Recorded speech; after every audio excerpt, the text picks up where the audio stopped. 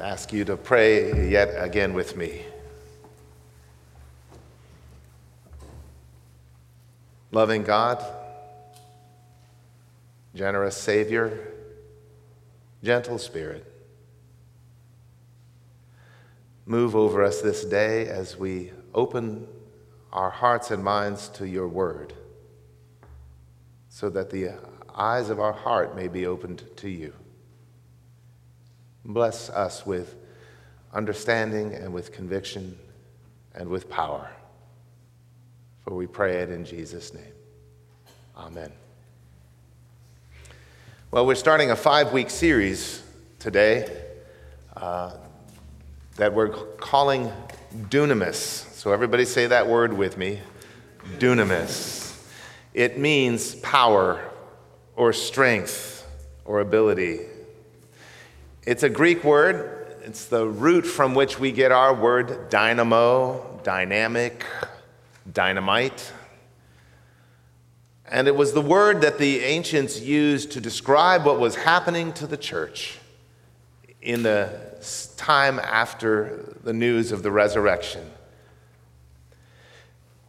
We're going to be mostly looking at a couple of chapters in the book of Acts. We're by no means going to exhaust the book of Acts, and we're probably going to need to undertake that book as a study as we go forward from here. But we're going to tease out the notion that the church, God's church in the world, is that body of believers who are filled with dunamis, who are unable to do anything but the will and the work of God because they have so given themselves in faith to the wonderful news of the resurrection. So we are in this season that the church calls Eastertide, or that we call the Great 50 Days, the days between the news of the resurrection and the celebration of Pentecost, when the Holy Spirit was poured out on the apostles. In the middle of that time, there's also a day for remembering that Christ was taken up. That's part of the confession of the church. That Jesus came to live among us, the Word made flesh, and that he ate with sinners, he ate with people who are on the margins of life, that he healed, cured, cast out demons, did many marvelous deeds, and he did these deeds by the dunamis, the power of God. And then he was handed over, betrayed, arrested, crucified, so vividly described in that book that Pastor Jerry and Julie handed out, that crucifixion, so brutal. He was laid in a tomb, and then the tomb was found to be open. The Easter news is so often the place where the church stops its story. Hallelujah, the tomb is open. Eternal life is ready for everybody. What we don't stop to consider often enough is that in the story of Jesus, the resurrection means that, yes, he has conquered death, and yes, God has raised him up and vindicated the life of faithfulness that he lived, but it also means he is leaving us. The church in the time after Jesus was raised was a church that had to cope with being God's followers, to being Christ's followers with no Christ there in the midst of them. So it's an essential part of our story that Jesus was raised up so that the Spirit could be sent back and poured out upon the church, and that the Spirit would give power to the church, the same power that Jesus had. The very same power, the dunamis of God.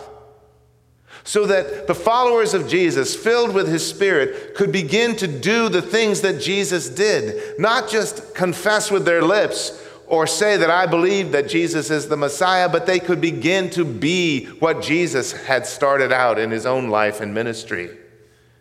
If Jesus ate and drank with sinners, then we'll eat and drink with sinners. If Jesus could get differing people around the same table, then we'll work to get differing people around the same table. If Jesus could do signs and wonders and marvelous things, then we will do those things. We will be God's people, filled with power and with dunamis. Do you feel like you're filled with power this morning? Do you feel like the church is filled with power this morning? Now, I've been a Methodist for quite a while, and I have watched the Methodist Church go 17 times around the barn to figure out what's wrong with us, because we see our numbers decreasing, and we see our numbers decreasing. And I want to share with you some words from John Wesley, the founder of the Methodist movement, a long time ago, when the Methodist movement became a church on this continent. He wrote these words: "I do not fear that the people called Methodist should ever cease to exist in the colonies or in the New World. But I have deep fear that they will go on and continue to exist in name only,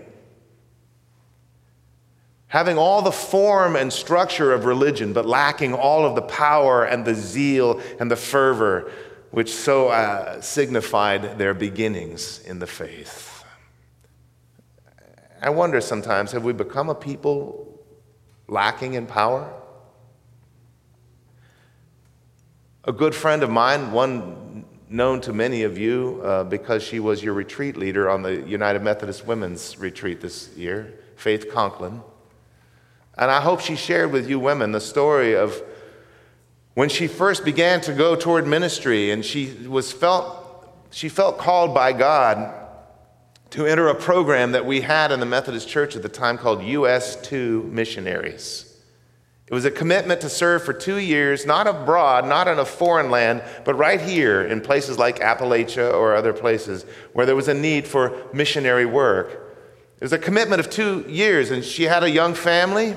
She had a husband who was working in aerospace. This was going to be a big commitment. Did she tell you about this? She went through all the training and was having serious doubts whether she could really give herself over to this. And so she sought out a spiritual director at her training who asked her, "Do you believe in Jesus?" And she said, "Yes." And he said, "Do you believe that Jesus was raised on Easter?" And she said, "Yes."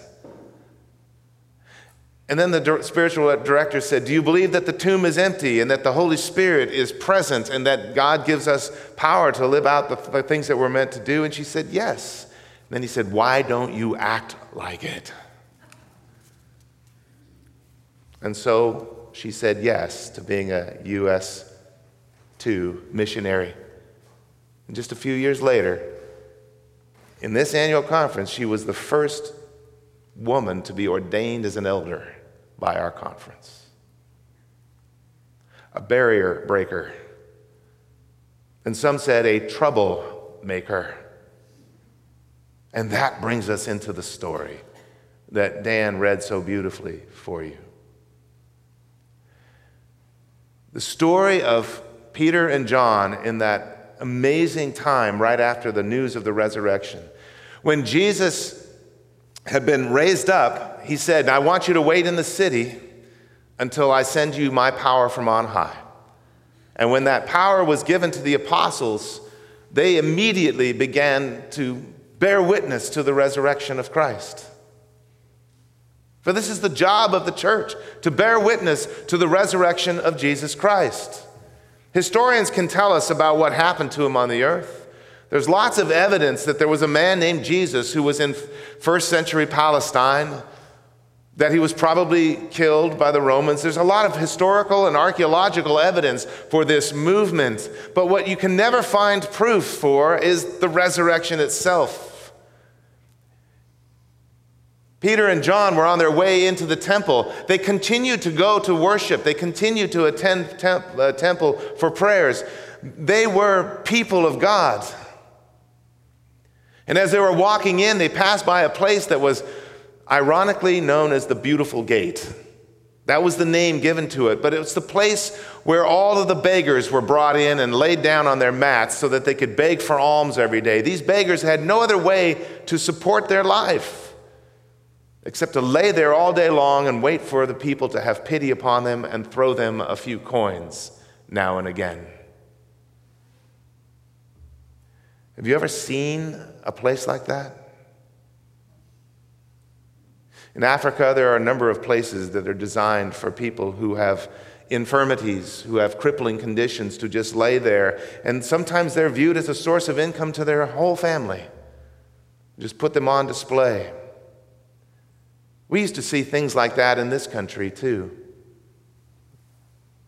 Sometimes you see them with the name Ringling Brothers in front of them.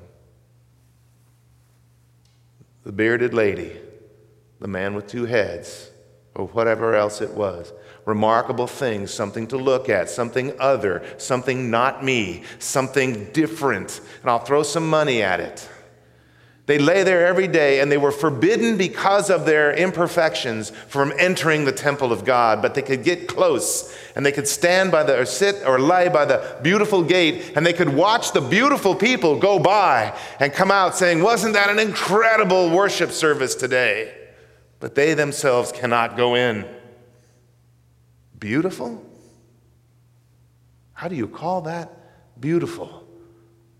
To be sentenced to lay there every single day, not see the good stuff inside, not be able to go in and worship with the rest of the congregation, and at the end of it, to be given just enough coin to keep you alive, to come back one more day and lay there so that others could stare at you and say, "There but for the grace of God go I. Thank God I'm not that."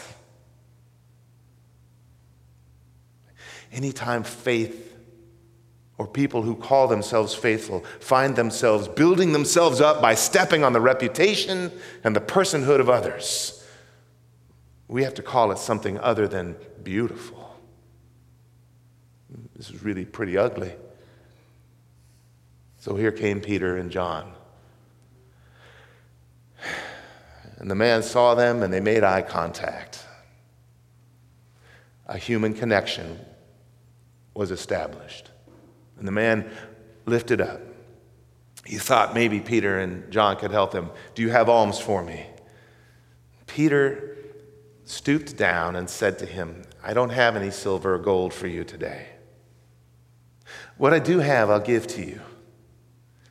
In the powerful name of Jesus, get up and walk." And he picked him up, and John grabbed the other side. And they helped this man figure out how to use legs that had never been used before. And they walked him right through the gate and right into the temple.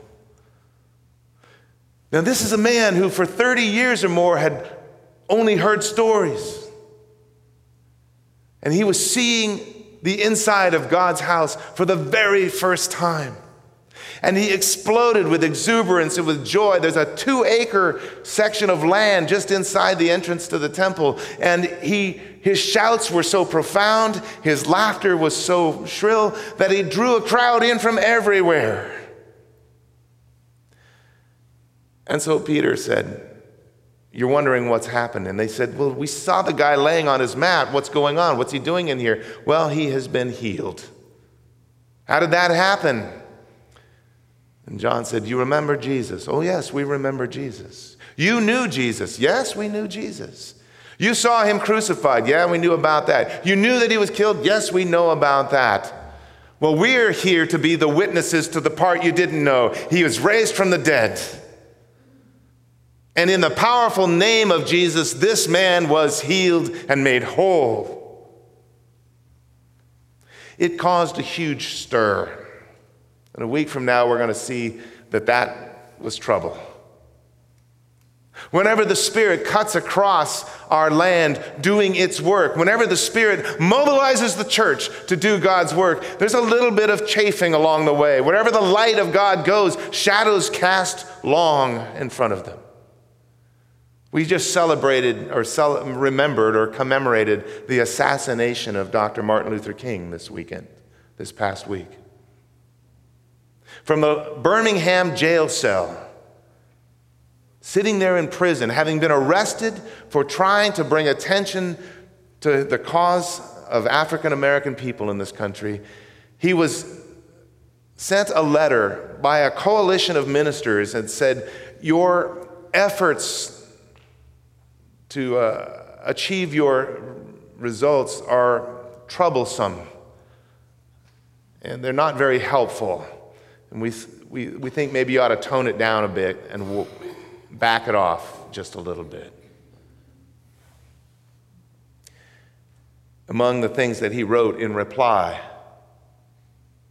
in the column of an old newspaper and on some scratch pads and finally on a legal pad that his lawyer brought him, he said this word: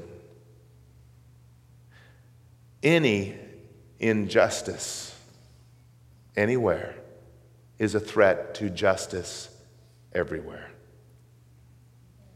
We are inescapably bound in a network of mutuality. We are woven together into a single cloth of shared destiny. Dr. King had gotten a hold of a vision. Whenever I look upon him or on his writing, I remember that he never preached disruption. He never sought conflict. He never set out to stir trouble. What he did was he shared the vision of a kingdom where you can't lay a man down on a mat at a gate somewhere and say, he's different from me. He's the same as me. He deserves everything that I deserve. He deserves every basic human right to be afforded to him. And he deserves these things so much so that I will work for these things with all my heart and with all my life. I will work for these things because I've been shown a vision of God's kingdom that is powerful and beautiful and explosive. So that when we speak of healing and wholeness in the body of Christ, we're not just speaking of my healing and wholeness. There can be, John Wesley said, no personal holiness apart from social holiness. We are so deeply interconnected. That's why this communion becomes the symbol. And more than that, becomes the presence of Christ to all of us. Because we have to be like him. Now, these people are so different from me. How can I sit down at the table with them? These people are so strange and so other. These people are so weird to me. How can we possibly get us all around the table? They speak different languages. They practice different lifestyles. They do everything different from me. How can we get around this table? We can get around this table because that's what Jesus did. And if Jesus did it, then we have to do it. And we do it in the power of Jesus. Did you hear what Peter said to the crowd? We didn't do this by our own strength. We didn't do this by our own power. We did this by the power of God, the powerful name of Jesus. Now, I guess I would say one more thing this morning. So long I have lived as a child of the baby boom. And my parents, like a lot of parents in that day, said, I don't want to have my child baptized. I want them to grow up and make that decision for themselves. I think everybody should choose for themselves. If you come across that attitude, I just want to say to you, what if we did that with our children's citizenship in this country? Yeah, I know, land of the free, home of the brave, greatest opportunity they're going to have on the face of the earth. But I want my kids to choose for themselves, so I'm renouncing their citizenship today. And when they grow up, they can decide if they want to live here and try to get a green card and try to get in. It doesn't make sense at all, does it? But I was a child of that time, when we all wanted to get along and we all wanted to live and let live and we all wanted to say, well, every road gets to the same place in the end and I'll let everybody choose for themselves. And, you know, this got into the Methodist Church too. It did. Peter goes out of his way to link the work he is doing to the name of Jesus. And I've listened to adult after adult after adult in 30 years of ministry saying, well, I try to live a good life, but I don't want to talk to anybody about religion. I just try to be good. I try to show people by my example. And if I lived my life that way, then people who wanted to follow me would learn how to be a good Bill Johnson. And that would be terrible for everybody. But if we're going to be witnesses to the resurrection of Christ, then the church has got to get over it and start linking the name of Jesus to the work that we do every single time. If people don't know that the reason they have a sack lunch to eat every day is because Jesus of Nazareth has commanded the church to do his work in the world, then we are failing in our work as witnesses to the gospel of Christ. And we have got to make this important. We have got to. There's no other reason for church to exist than to share the message of the gospel with the world. In our actions, yes, and God will empower that, but we have to take the time to stand there as the people show up to see what all the commotion is about, and we've got to take the time to say, this is because of Jesus. There's no other reason. We're not magicians. We're not clever politicians. We're not that good. This is all for Christ. Is that making sense? We've lost our witness, friends. 7 times around the barn we've gone looking for reasons why the church just isn't catching on. Is it our music? Is it our liturgy? Is it our lifestyle? Is it the language we're using? No. It's that we have forgotten to be a people who are filled with power, and we've forgotten to share the name of Jesus. That's why we talk about Christ so much in this place, so that the world will know that the tomb is empty, that Christ has been raised, and there is power for living in the world. Let me finish with this. A few years ago, somebody came to my office whose nephew had been killed tragically in an automobile accident. They had 2 little children.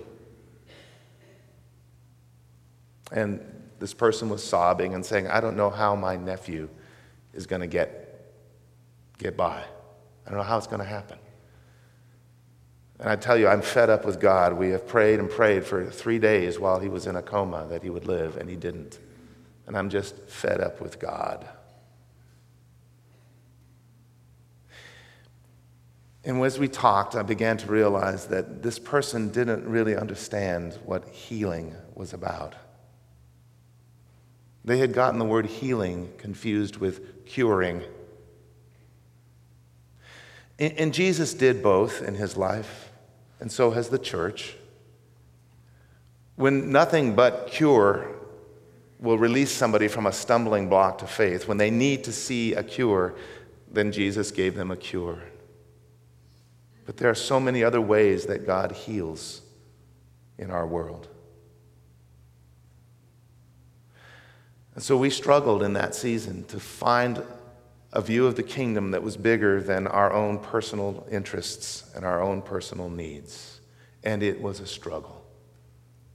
And I was called on to the next church before I could help that person finish that struggle. And you know what? That's all right, because it wasn't my struggle alone. It was their struggle. It's their life. And they're the ones living the sermon. But friends, we need to see that this man on the mat,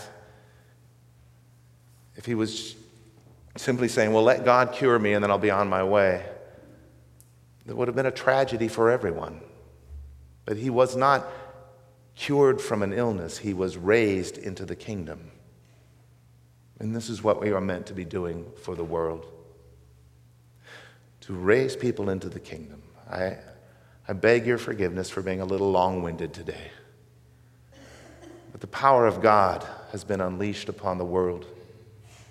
And those who see it and know it will know it explosively at times, comfortably at times. They will know it as a sustaining power, as a power that gives ability to achieve remarkable things, and as a power to shed light upon the greatest miracle the human being can know, the power of the resurrection of Jesus. In God's power, in his dunamis, let us be witnesses to the gospel in this and every generation. Amen.